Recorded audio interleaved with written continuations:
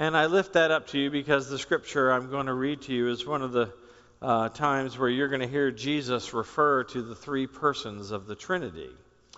The Trinity is a symbol. It's a triangle. It's actually a memory device.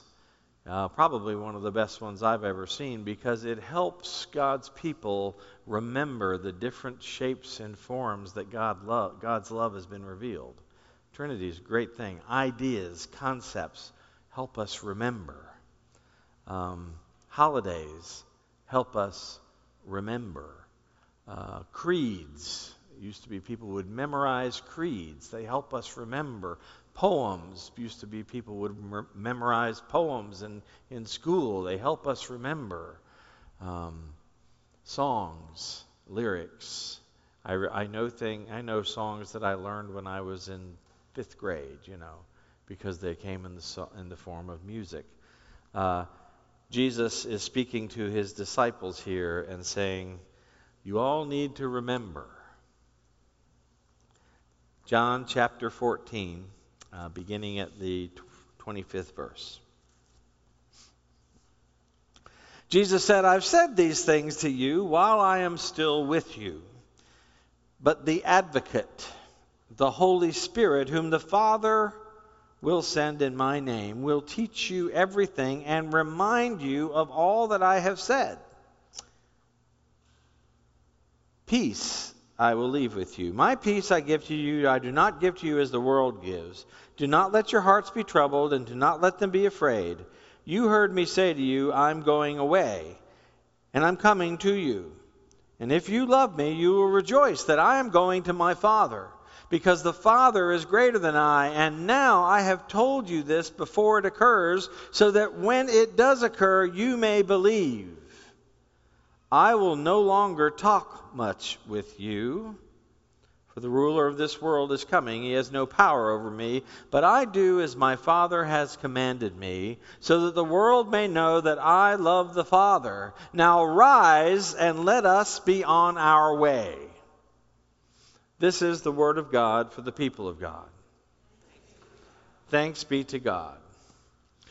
So all the things that Jesus says in this farewell discourse wind up with, now rise and let's be on our way. You remember, Jesus has been very busy moving around the country doing things, right? And he doesn't want the disciples to sit in melancholy and remembrance and do nothing. He wants them to be on their way. But the sermon today it's not a sermon about the Trinity. I could preach sermons about the Trinity all day, and you all could go, oh, that was really great. The sermon today is about getting on your way, getting up to doing what God is doing in the world. How do we know? How do we remember? How are we motivated to be the people of God who were the followers of Christ? Jesus said to his disciples, I want you to go and be on your way. Now you need to do this with peace and not fear. I don't want you to be motivated by anxiety and fear. I want you to go on your way with a peace that passes understanding. Peace I'm going to give to you so that the love of God can abide in your heart. So how do we do this? It seems to be a difficult thing to stay motivated, to stay connected to God. Throughout the generations, human beings have been searchers. We long for this thing, which I'm going to call love. Some people call it God. Human beings have longed for this. We search for God. We search for truth. We search for meaning. We have this longing to know what love is. And if you read much philosophy, which I know you do, or poetry, or if you listen to love songs, or if you read novels, right, you know that this is something that people long for. Human beings long to know what love is, and we search for it.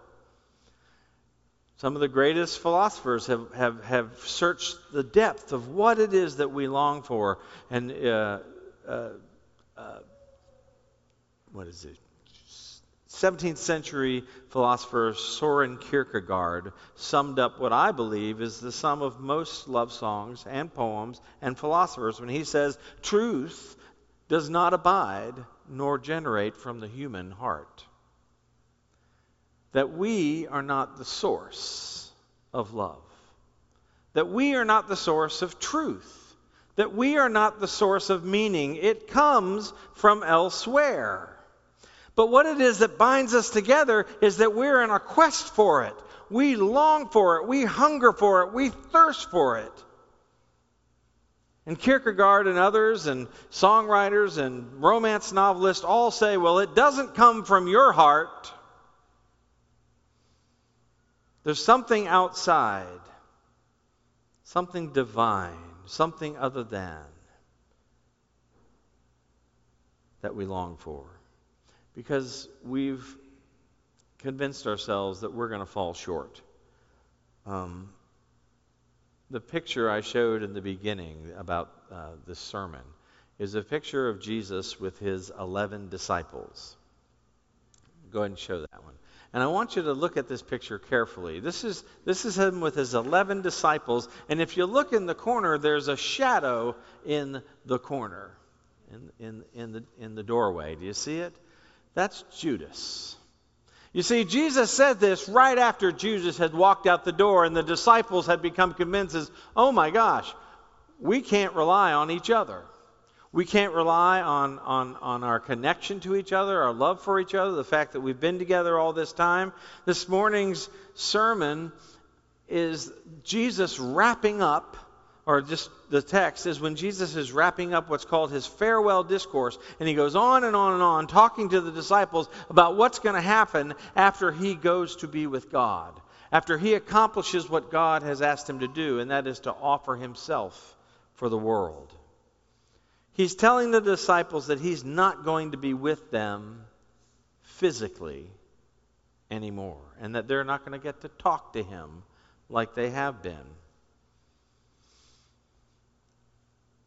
He's going to be with God, and he says, oh, but don't you worry. Don't you worry. Even though you've been following me around and we have been really close and camping out for all these 3 years, God's going to send you the Holy Spirit. The Greek word is the Paraclete. God's going to send you this Spirit, and the Spirit is going to be with you even though I'm not. Now these disciples, I like to think they're like you and I. I don't know how I'd feel about that. I've been with Jesus all this time. I have seen him perform miracles. I've seen him take a blind man, put mud on his eyes, and his eyes began to work. I've seen him heal broken limbs. I've seen him feed 5,000 people. I've seen him silence crowds of righteous Pharisees who are about to stone a woman to death. I've seen Jesus do these amazing things, and I want to be with him when he's doing it.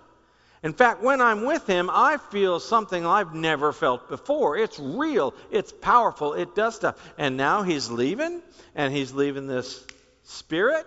I don't think so.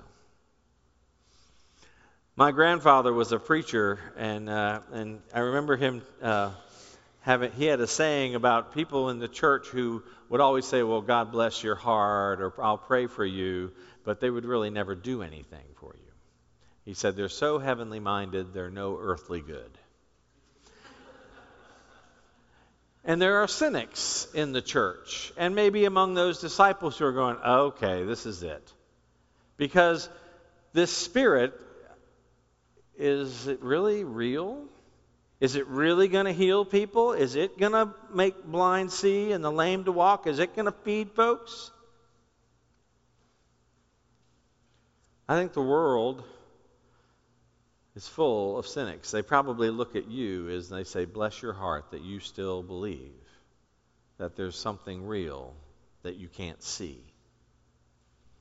I think there are cynics in the church who are not sure if this Spirit is actually real. But I would say that by your presence here today, I know mine is that I'm here because I really do believe there's this thing called love. And it doesn't come from my heart. In fact, I know my heart will fail me. I'm pretty sure yours will too. I know Judas's did. I know that they were convinced that the human heart is not the source of love, but that somehow Jesus was the source of love, and they wanted to be with Jesus, and he now says he's going and leaving us with the Paraclete, the Holy Spirit. And we say, yeah, right. But let me remind you that you do believe in love. You do believe in the Holy Spirit. I've seen it. I think your presence and your prayers, these are all things that are real things that we do that exemplify that love is real. Memorial Day, okay? Now, some things about holidays and Memorial Days I don't like because of nostalgia or sentiment. I don't think nostalgia or sentiment are real. But I think love is real. I don't think nostalgia or sentiment really ever gets anything done.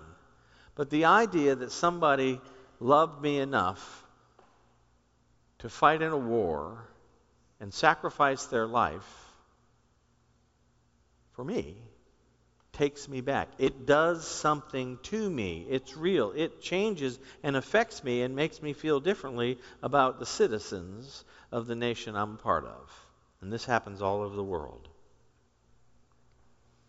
Love is real, and it does change things. You probably know this if you've ever fallen in love. I mean, anybody? If you've ever fallen in love, you probably were not very cynical about love. Now, a lot of people would say, now, if you're going to fall in love, make sure you fall in love with somebody your parents will approve of. Make sure you fall in love with somebody from a good background, with a good job, has good prospects, speaks the same language you do. Make sure you fall in love with somebody of the same culture, the same race, the same language, the same tradition, the same nationality, the same religion, by God.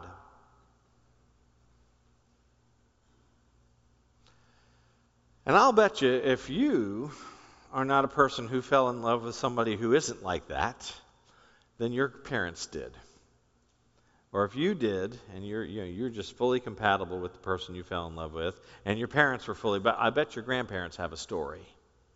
I bet there are stories in every one of your lives where you can point at love, and it didn't make sense, and it wasn't a good match, and there's everything wrong about it, and it happened anyway. How many of you know that love in your marriage or your parents' marriage or your great-grandparents' marriage was not perfect, but it is real, and you know how you know it's real? Because you're here. That's really what faith does for us. It allows us to believe in something that you can't really see, that doesn't make sense to the world, but you know it is real. Love comes from somewhere else. It's not out of your heart. It's not because you made good decisions. It came to you. It is a gift of the Holy Spirit. Love comes from somewhere else. It's not a gland, and it's not about your physical attraction to somebody. It's a real thing, the Holy Spirit. Jesus said it is important to remember where love comes from. I think genealogies are important. I think you need to know where you came from because it's real. Even though it may have nothing to do with your day-to-day life, you should know that. Memorial days are real. They are good things. Holidays. They used to call them holy days because the holy days connected you to the holy, to what love is. Beth and I just moved from a big house into a 2-bedroom apartment, and we really downsized. We had a bunch of stuff. But the other day, she was in a box. She kept a box of nostalgia, of pictures and things. And while she was going through this memory box, she calls it, right? She pulled something out that I don't know why she has it. I'm going to show them what she pulled out. This is proof that Beth believes that love comes from somewhere else. What this is an old magazine article from a nature magazine, and it has an article about somebody from Charlottesville, Camp Holiday Trails. I don't know if any of you know that guy, Peter or somebody. Anyway, Beth, I said, what are you keeping this old ratty newsletter from 1982. And she goes, well, this is the article that I read when I was in Greenville, South Carolina, looking for a summer job. And I read this article, so I called this camp in Charlottesville, Virginia, anybody know Holiday Trails? No? Yeah? All right. Anyway, I didn't. So I called this guy, and he goes, no, I don't have any jobs for the summer, but I know this guy named Ron Roby at Camp Overlook. So anybody know Camp Overlook? Yeah, we went to this. Okay. So she calls Camp Overlook, calls Ron Roby, and he says, no, I don't really have any jobs this summer. By the way, Ron Roby is the camp director at Camp Overlook, but when he was a college student, he was my camp counselor at Camp High Road, where I went. But Ron says, I hear they're hiring people at Camp High Road. Why don't you call there? So Beth calls Holiday Trails, no. Calls Overlook, no. Calls Camp High Road. And the guy says, well, we've hired somebody for the summer, but he's not here right now. He's off at an Outward Bound school. He's coming back. But I'll hire you right now because I need somebody next weekend. So she came to try to take my job.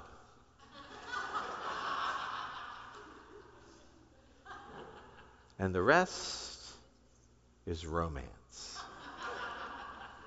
And Beth has kept this thing for memory's sake, because to her, that's real. As far-flung as it is, as unlikely as it was, the idea that we were brought together by something larger than ourselves or our good choices or her persistence, that somehow we hang on to these things that help us remember that we're connected to a power and a spirit that is above and beyond us, that there's something more going on in the universe than chance or randomness, that it's not all up to you. And what we really long for is to be attached to that thing that is going on that is bigger than us. And that's what the disciples had in Jesus. They met this guy and they said, there's something more going on in the world and I want to be with it. And they left their boats and they left their jobs and they left their families. They left everything to be with Jesus. And that's what it's called. That's the call on our lives. This is what's going on in the world. And if you want to be a part of it, then you go with Jesus. And now he's saying, and I'm not going to be with you anymore. I'm going to leave you the Holy Spirit.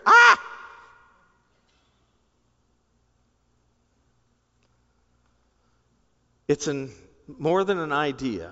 Ideas are good. I think the Trinity is a great memory thing. I think history and academic ideas are really good memory. I think creeds, that were written hundreds of years ago, we still recite them in the church to remember. We have constitutions that we write down so that we can remember things. I even see the memory of science and analytics and physics and evolution as ways to study and observe things that connect us to something bigger. And I like to call it the unseen hand of God. This is an ancient mural in Spain, and it depicts, it is a depiction of the Holy Spirit. It's this idea that somewhere in your deep, deep heart, you know that your heart is not the source of love. But there's a source that's greater than you, and it comes from elsewhere, and it has a lot to do with the things that go on in your life, and it has a lot to do with the things that are going on in this world. And if you want to be a part of what God is doing in this world, you got to go with the Holy Spirit. Because Jesus is not walking around here talking to us anymore. He has sent the Holy Spirit, the Paraclete. So this Holy Spirit, we better learn something about it. We better be really comfortable with it. If we're going to be about the work of God in the world, there's no doubt that in the disciples' mind, God was up to something. And Jesus said to them, and Jesus says to us, that this thing that God is up to, I'm going to show you how to do it, and then I'm going to embody it as I offer myself for you and for this world. And I want you to do the same thing, and I want you to go from this place filled with the Holy Spirit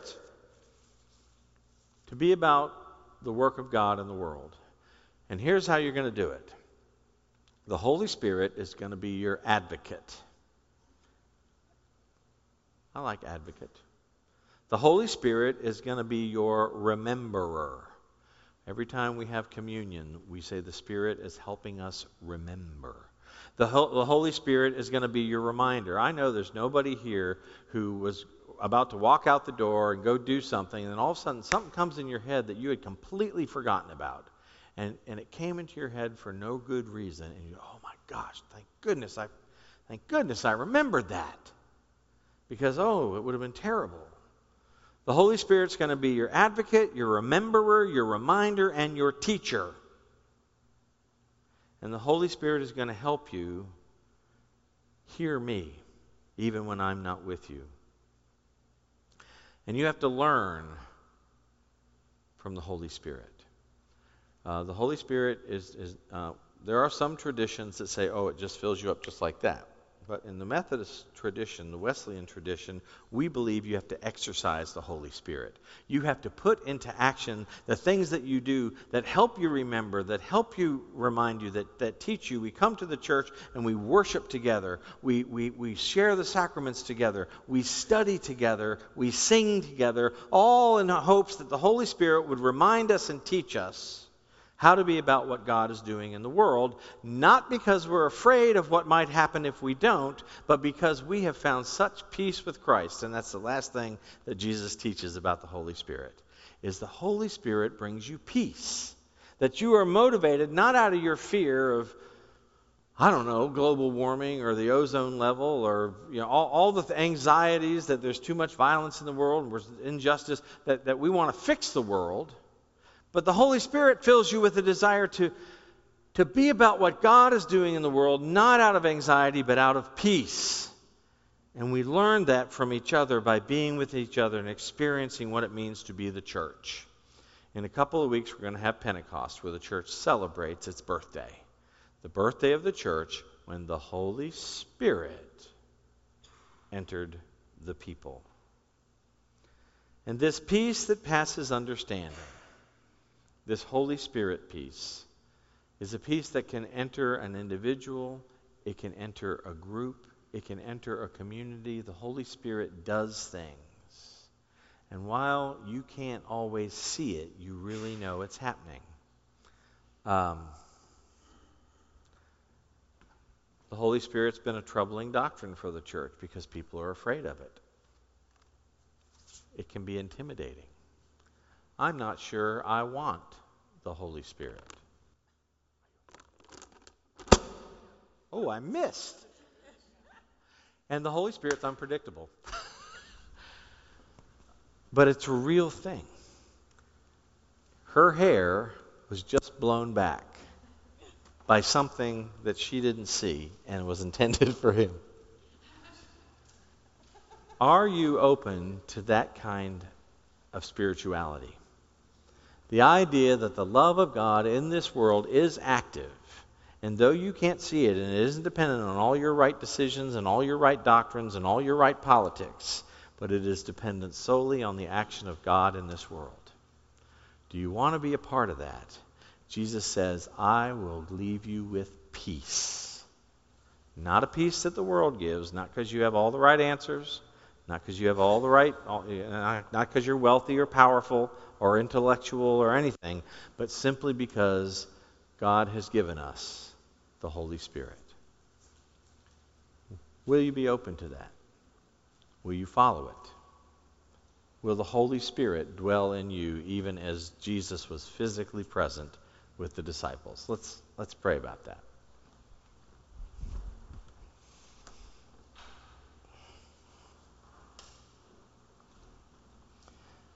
Help us, O God,